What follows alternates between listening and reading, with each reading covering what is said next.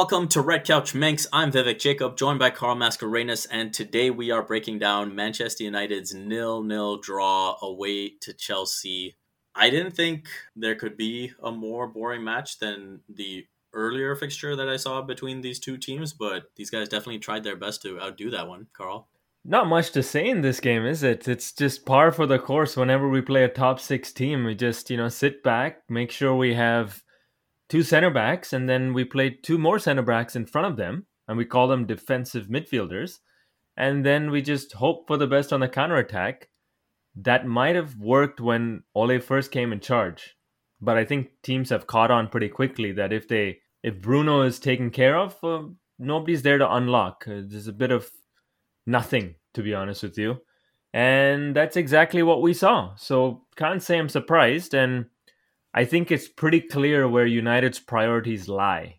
It's in the top four and nothing to do with the title. Yeah, I think that's fair enough. I definitely think, you look at this match and the intent just wasn't there for me. I think it was more, when we get our opportunities, we'll try and take advantage of whatever Chelsea gives us. But there was seemingly no sense of we're going to take this match by the scruff of its neck and try to dictate terms. Even you can just look at the start of each halves to understand which team felt like they needed 3 points. I thought Chelsea started the match better, and I thought they started the second half much better as well. Clearly, they were trying to set the tempo. They were showing that, we're a team that's outside the top four and we need to get in. And so we need to try and get a result. When I look at the chances that United had versus the chances that Chelsea had, Chelsea, to me, no question, had the better chances. Disappointing, very, very disappointing result. When you look at, how these two teams started out, obviously Chelsea have changed things up under Thomas Tuchel, coming out with the 3-4-2-1. Some notable changes compared to their last league fixture against Southampton.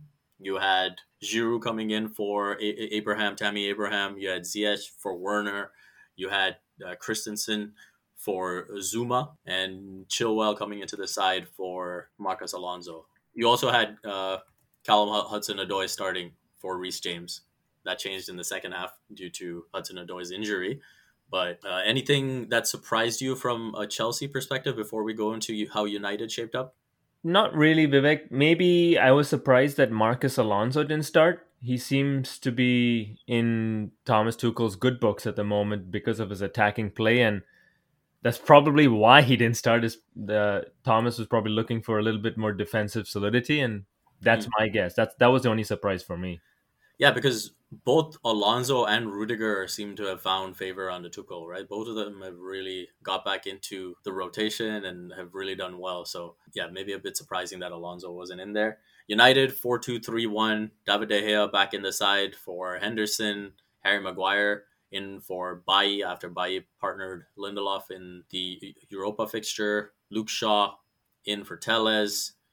Scott McTominay for Nemanja Matic, and Marcus Rashford in for Anthony Martial. Unfortunate that Edinson Cavani has not recovered and couldn't be a part of this match. Definitely missed him on certain occasions. But that being said, I thought Mason Greenwood did a great job as the central striker. If there was a bit more help from those who were behind him, we talk about this pattern of 0-0s in these big matches. I don't think we can ignore the fact that, again, this is another big match. And Bruno is virtually anonymous. We love Bruno. He has completely changed the tone of the club, the outlook of the club. But in terms of taking that next step, he has to be a big part of it. Outside of, again, that one goal against Liverpool in the FA Cup, he just has not been there. Yeah, Vivek, there's a couple of things I wanted to talk about. Bruno, yes, his performance was pretty average today. There were a couple of times where we did get on the counter and we just needed him to get that ball to Marcus, and both times it didn't go to him. One went out of play behind him, and the other one was intercepted. These are the kinds of things which he has no problem doing against some of the lesser opposition, where he unlocks it no problem. So I think it just goes to show how much of a touch player Bruno is. He needs a lot of touches on the ball so that he's ready to go and can do those quick one-touch passes. But in games of these magnitude where, let's be honest, Kante was man-marking him the whole game, and for large parts, I would say Kante had Bruno in his pocket. Mm-hmm. You could see that Bruno barely touched the ball. So when he did touch it, it's almost like he had to get reacclimatized to the ball. and that way his passes weren't as crisp as they usually are. So that's something for Bruno to take into account. I did think a couple of the tactical changes in the second half allowed him to get on the ball a lot more, but he was also taking in places where he wasn't as threatening, which is exactly what Chelsea wanted. Now, Vivek, the other question I had for you with the starting lineup is Eric Bailly. He should be starting these games, don't you think? I am so confused by the lack of faith in him. When you look at the performances he put in over the stretch that brought United to the top of the table, I don't know how anyone can look at that pairing of him and Harry Maguire and not think that's the best pairing United have available to them in the heart of their defense. And so for me, anytime that Bailly is fit, frankly, you have to take advantage of that because there's only so many pockets in which he is fit, right? And so you have a big match like this where someone like him, there were opportunities in the first half, especially where Lindelof had the ball and he was just dwelling on it far too long. We heard Marcus Rashford scream at one point because he made the run and Lindelof wouldn't send the ball. On that same play, as Rashford is making the run deep, Harry Maguire even cut through the middle and would have been wide open to advance the play. But instead, Lindelof looks around, doesn't have a pass that he has confidence in making, and he turns all the way back around, and the play has to reset with De Gea. So things like that for me are really frustrating. Crosses coming into the box, and fortunately this time he was able to deal with it. There was that one crucial intervention he had when it looked like Reece James had set the ball on a platter for Timo Werner, and he just got that ball away. So credit to him for that, but it makes no sense for Bailly to not be playing when he's fully healthy. So our listeners understand why we're harping on this point. Vivek just mentioned one facet, which is the passing capabilities of Lindelof versus Bailly. Now, here's a couple of other things that we need to understand. It has a complete knock-on effect when Bailly is playing. Because of his pace, our defensive midfielders do not have to play as close to our defenders, which means that they can be about 10 yards further up the pitch, even if it's just one of them. There's a clear snapshot from a vertical view of Chelsea and how much space their midfielders had to run into before they encountered one of our midfielders. Now, this is very dangerous when you've got people who are good with running at the ball. So this, right away, you compress the space, which means you can win it much sooner. And then if you win it, you're winning it in a dangerous position, and then they can now pass it on to one of our attacking players to unlock the other team's defense. Another point where Bailly is crucial is on set pieces from an attacking standpoint. When was the last time you saw Victor Lindelof win a header in the opposition's box and try to score a goal? It's always Harry Maguire. So Eric Bailly has no fear of the ball. He's attacking it. You know, his headers might be not on target, but at least he's a threat in the box. And this is something that's important. Lindelof, I mean, if anything, he took a goal away from Axel because he needs someone in the face the other day. But you know what? These are just some of the things that Bailly can bring, and one of the reasons why so many fans are clamoring for another center back. Yeah, just to look back on some of the chances in that first half, I mean, obviously very few and far between. You had, right in the second minute itself, you had a cross come in, and it was Shaw that had to nick it away from Olivier Giroud. I was looking at that cross, and as soon as I saw Giroud, I was like, oh my God, that is tailor-made for him to put in the back of the net. And so it was, and his reaction, you could tell. Luke Shaw gets there, and Giroud is saying, "Oh man." Yeah, that was a gimme. Yeah, and you think about that, you know, if Chelsea get that one goal early on, it changes the dynamic of the match completely. Beyond that, there wasn't much else, but there was one beautiful play that Chelsea had in the 36th minute where Rudiger has the ball on the left side, switches it all the way over to Hudson-Odoi, and Hudson-Odoi sends this beautiful whipped cross across the box. Giroud extends his body so much that he ends up hurting his back, and he barely misses it by a whisker. So those to me were two huge chances. So the two best chances of the first half go to Chelsea, no doubt in my mind. But we should reflect back on the 14th minute where United have a free kick and Rashford fires it at Mendy, who clearly is not very comfortable catching the ball. Yep. He just punches at everything. He punches this one away, and then Greenwood and Hudson Odoi are going to the ball, and I would say it hit both their hands. It hit Hudson's first. Yes, but I mean, it also hit Greenwood after that. Mm-hmm. And if anything, to me, in terms of what was intentional, Greenwood was definitely intentionally going for it. I don't think there was any intention on Hudson Odoi's part. For whatever reason, VAR decides to call the referee over to look at it. And this is where I think the problem begins. To me, there has to be a level of certainty for VAR to be calling the referee over. I don't know how you can look at that replay and think that is absolutely something the referee needs to take a look at to change his decision. So Vivek, on that point, I think VAR did have a level of certainty and they thought it was a penalty. But because of the slight tweak in the rules where we want the on-field referee to make the final call, we say, hey, you go review it and you tell us if you think it's a penalty. Because what we were having issues with last season was that VAR was making the call. We kept saying, you know what, they don't have the context of the game like the referee does. And so I think that VAR did the right thing by saying, hey, we think it's a penalty, but you go take a look at the monitor. And this is where the ref looked at it and thought it wasn't a penalty. I'm on the fence on this one. I do believe that it's soft. And so the penalty not being given, I'm not too disappointed.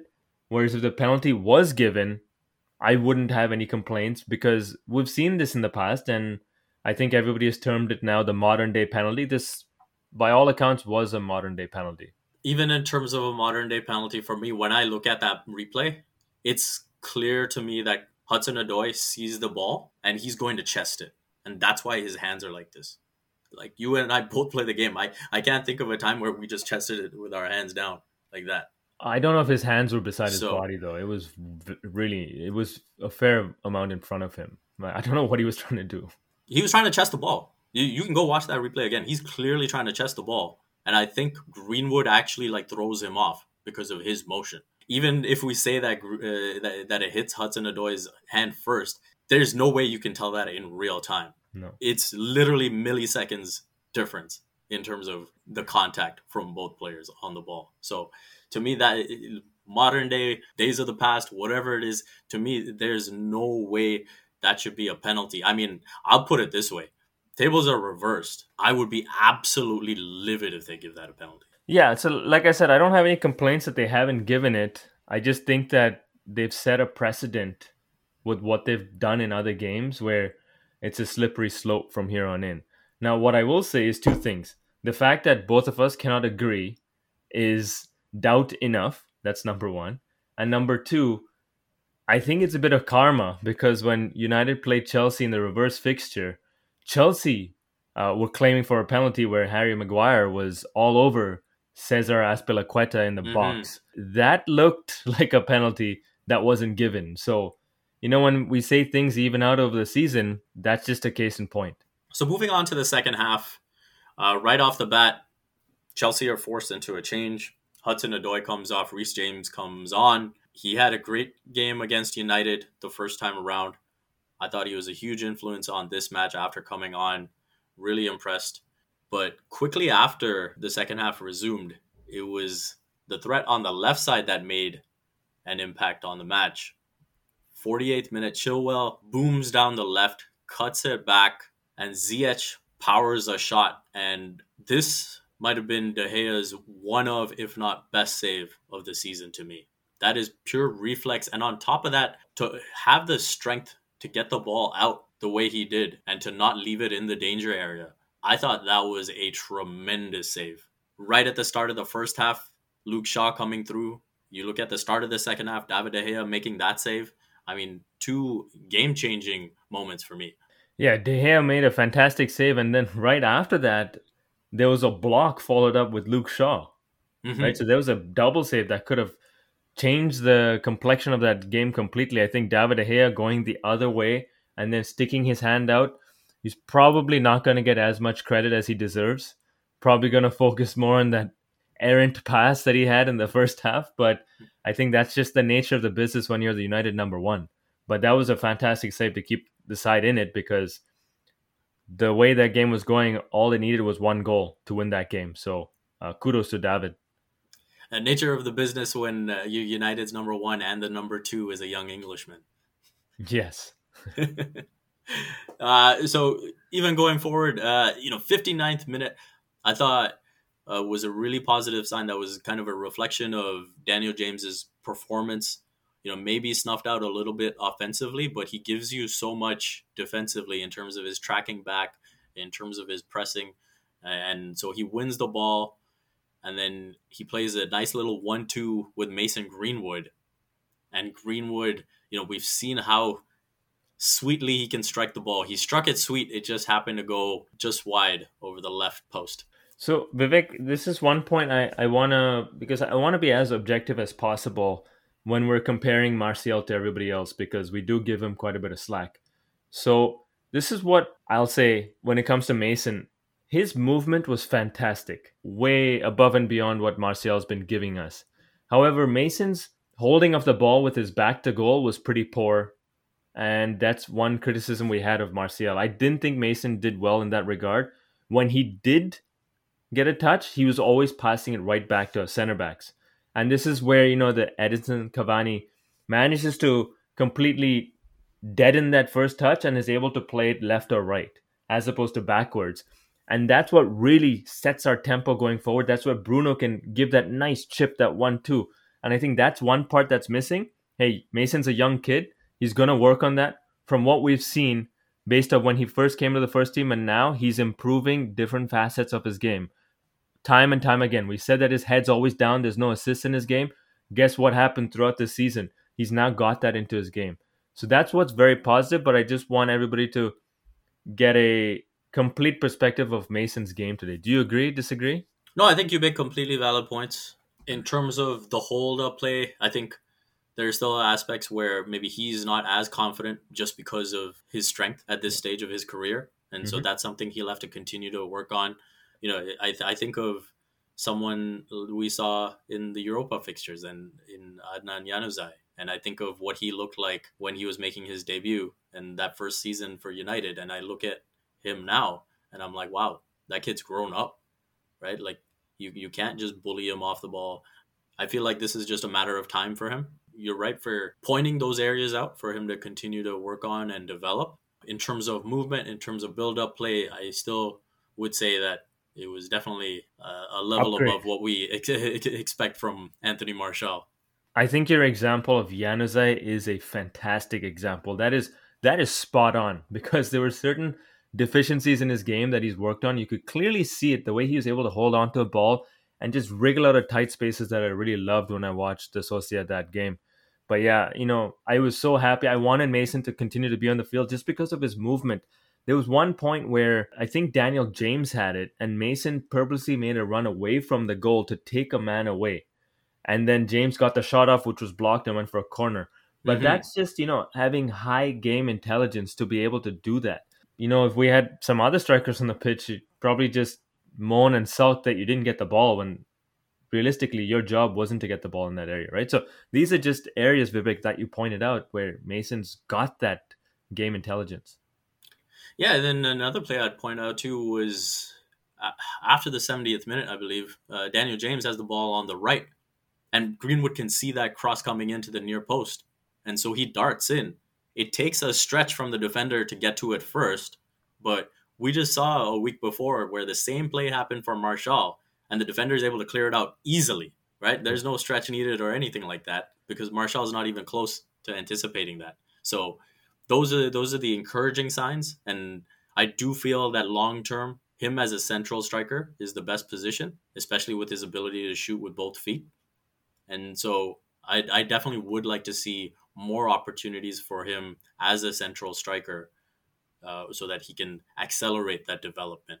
Looking later on in the match, because again, there wasn't too much to talk about. 89th minute, United have a counter, and you have virtually everyone that's not Scott McTominay rushing into the box. Scott McTominay's got the ball on the right side of the pitch. All he has to do is send, one of those whipped balls in that corridor of uncertainty between the goalkeeper and the defender. And instead, he basically hits it flat. Behind everybody. Yeah. Exactly. and Daniel James has to go recover it, and then it comes to nothing as Daniel James is trying to find Luke Shaw in an overlap and he doesn't see it. Goes out for a goal kick. That was a big chance, man. That was a huge chance. That's exactly what United were set up for, right? It's one of those counters where Chelsea got their free kick wrong and we were Mm-hmm. on our bikes after the races. Very, very smart run from Scott McTominay because he was just ahead of Aaron Wan-Bissaka when that break started. And then Fred did fantastically well to find Scott, who got on his bike. And you can just see his fitness because to make that kind of run in the 89th minute is not easy. All he had to do was that final pass, which basically what Reece James was doing the whole of the second half. I think we would have had multiple options to score that goal if it was in the right area, the corridor of uncertainty, like you said. So unfortunate, but you know what? That was the nature of the game. So unfortunate. I mean, Chelsea, speaking objectively, I think Chelsea would have been hard done by if United would have got a goal there. But it ends 0-0. Another 0-0 in the bag for United against a top 6 side. When you look at all of these results as a whole, remember when Ole's reputation when he came to the club, it was like, we're winning all these matches against the big teams. Why can't we get results against the small teams? And it was basically Ole's counter-attacking style because all these big teams would attack and would open space up for United. And then against the smaller clubs, they're the ones sitting back. So they're the ones who are occupying the space and not opening up anything for United. I would say this season, obviously, you had the disappointing result against Sheffield United and WBA, but outside of that, I feel like United have consistently got results against those middling teams, the lower tier teams, and even those teams outside the top 6. But where has it gotten wrong against those top 6? I think that the United think tank has gone and looked at their schedule this season and they said, like, hey guys, if we can win the teams against the bottom half, we stand a very good chance of making the top 4. Now, at the beginning of the season, let's be realistic.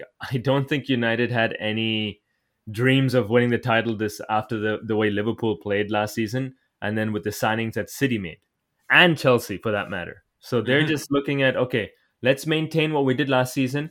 Once we bring in some new players, we can go for the title next season, but we need to improve, win a trophy in one of the cup competitions.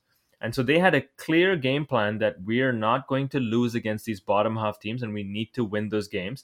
And if we can get a point from every one of these top 6 teams, we will attain our goal of the top 4. I think that's the clear game plan based on what I've seen. You look at the number of teams that have been there for the taking. Liverpool playing with an absolutely depleted team. We went in with a completely negative mindset of not conceding a goal and not losing the game. Then you saw Man City, who have different aspirations, play a very similar Liverpool team, showed them the respect they deserved in the first 30 minutes, slowly grew into the game, and guess what happened? Attacking substitutions came in and they blew them away. United played Arsenal, who were on the ropes, didn't know what was going on. Similar mindset. Let's just sit back. We lost 1-0 to Arsenal and we tied 0-0 to Arsenal. I can go on and on. I was so frustrated after watching this game because it is just the same thing over and over again.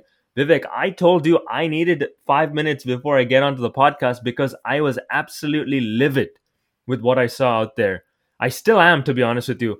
The fact that Ole does not want to take off one of his defensive midfielders to try and go for the 3 points, don't come afterwards in the press conference and say, yeah, we're looking for the 3 points, because you had the chance to do it. You could have brought somebody on from the bench. You had Van der Beek on the bench. So what are we doing here? It's clear as day that you want to get the point and move on. The same story is going to happen against Man City when we play them a week from now. We're just going to sit back and try to not concede a goal. This is obviously a Man City team who is on a streak and a half. That's going to be very, very difficult to shut them out. I don't know how he's going to play that one. He's gonna say all the right things about it being a derby game, about, bleeding for the shirt, things like that.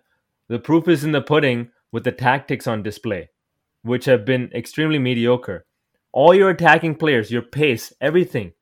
I mean, I don't understand why United weren't targeting Cesar Azpilicueta in that game, especially when Hudson-Odoi was attacking so much and Cesar had to play Rashford one-on-one. You saw the few times that Rashford went up against him, he was nervous. He was willing to take him down if he had to. We barely saw that matchup. Why? Because we were more concerned about defending. No, I think you've summarized it beautifully there. That was a classic Carl rant in the books. Glad everyone has that to enjoy because there wasn't much to enjoy from this match. I knew that you would point all of these things out, and I think that is the right lens through which to view it.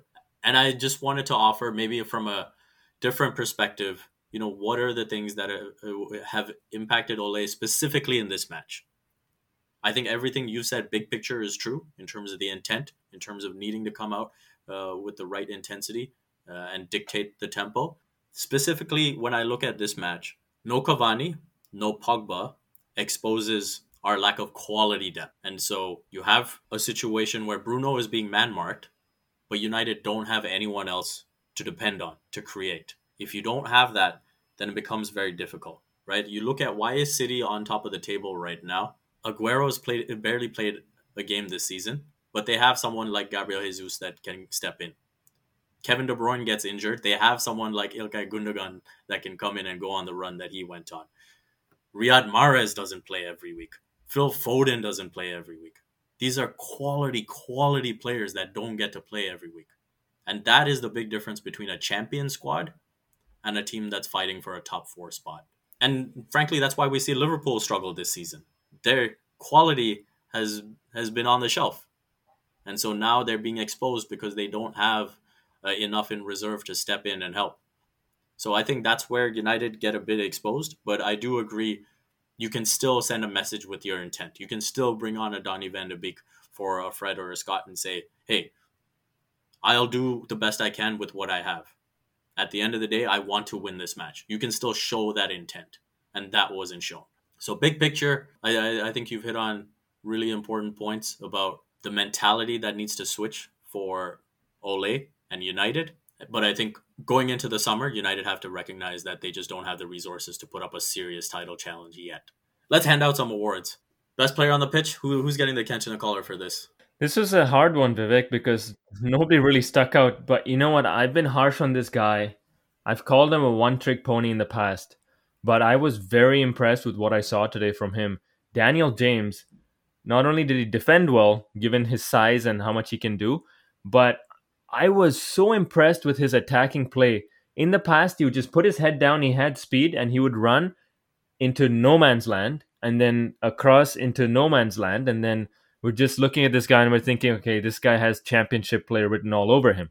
And then you see him today with some of the nice one-touch passing, with him and Mason, they have a good connection. And then him on the outside taking on Rudiger and a fantastic ball into the box where, like you mentioned, Mason was making that near post run. Mendy fumbled the ball, but that was a fantastic cross. If Edinson Cavani was on the pitch, I'm pretty sure he's getting on the end of that just because he's a little quicker when it comes to recognizing where the ball's going to go. So for all those reasons, I really, really like the way Daniel James played. And so I wanted to give it to him. Who did you have in mind, Vivek? No, I think I'm with you with Daniel James. I think the only one who could maybe competed with him was David De Gea. I thought, that save he made was ridiculous. And then outside of that, I thought he was just solid. I thought his ball distribution was underrated. I thought there were several times where, even towards the end of the match, where he had a couple of throws that were able to spring United forward.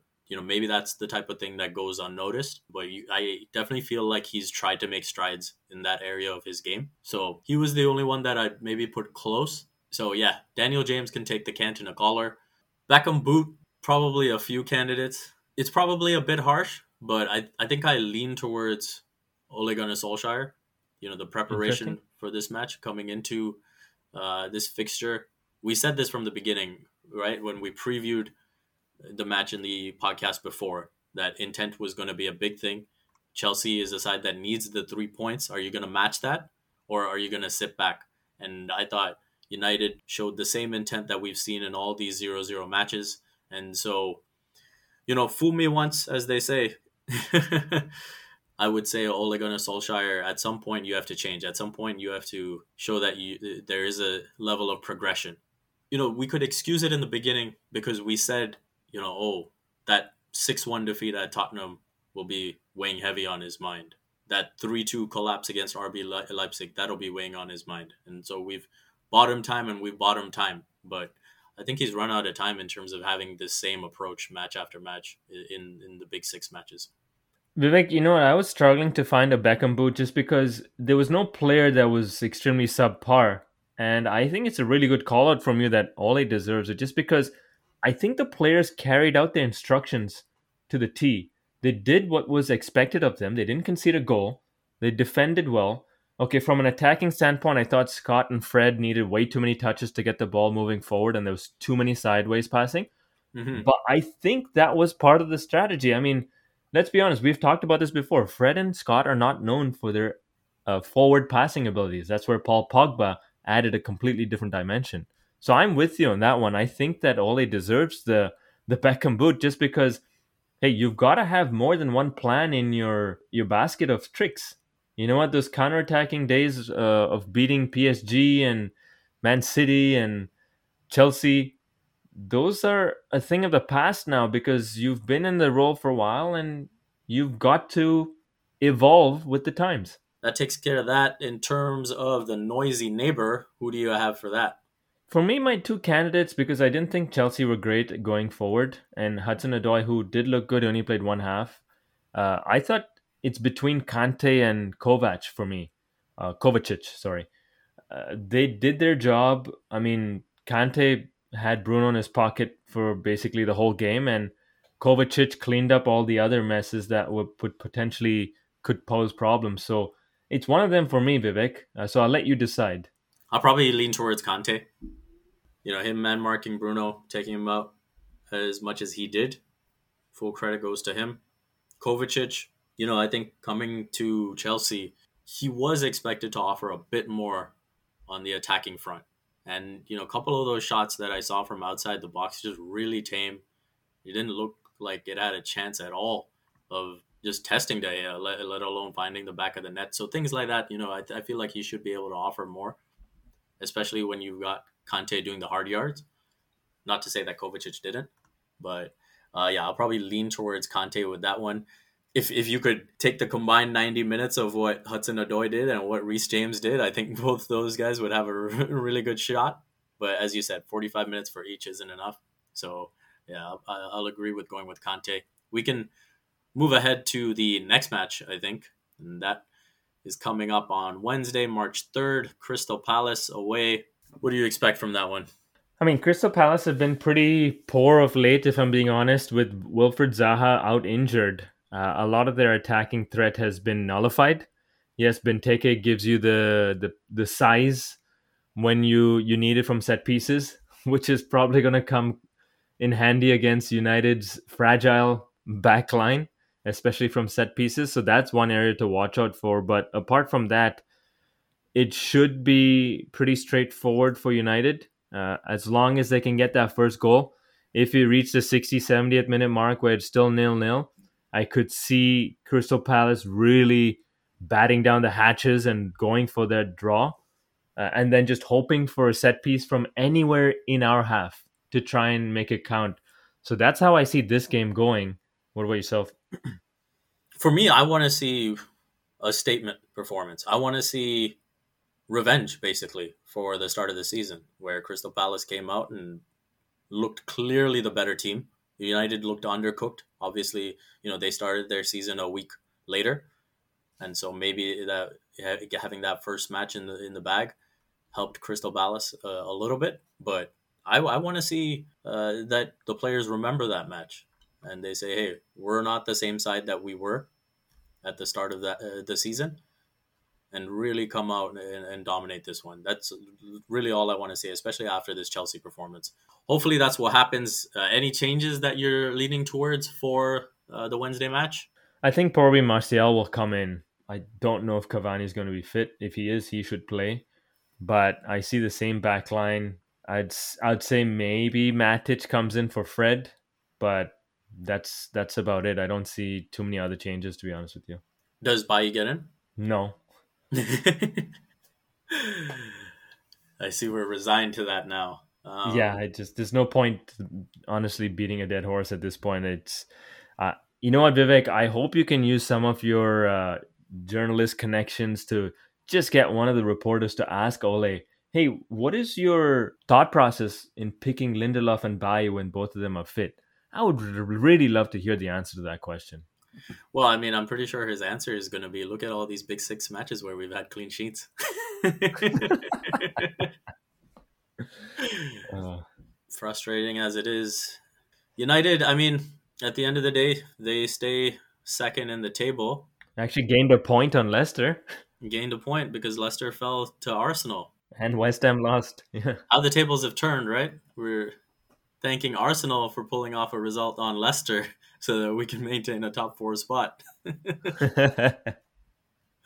But yeah, 26 matches, 50 points. It's funny, there was a stage where United were well above that 2 points a match. And we were saying that's really the mark of a strong team. And that hasn't been the case. I mean, they've dropped below that now. So obviously a serious dip in form. That swagger that was there at the halfway point, I really don't see it. And they're back to their up and down results, basically, right? If I'm being honest, the 0-0 draw that we saw with Sociedad, that was kind of what I expected in the first leg. The 4-0 win was kind of an anomaly. And I think Sociedad kind of handed that result to United with the tactics they employed.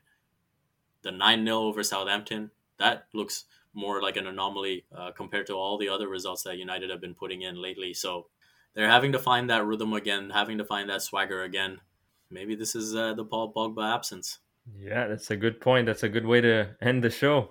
A reminder, we are on Twitter and Instagram at Red Couch Manx. If you enjoy the show, please subscribe and join us after every match. Reviews and ratings are greatly appreciated. On behalf of Carl and myself, thank you for listening to Red Couch Manx.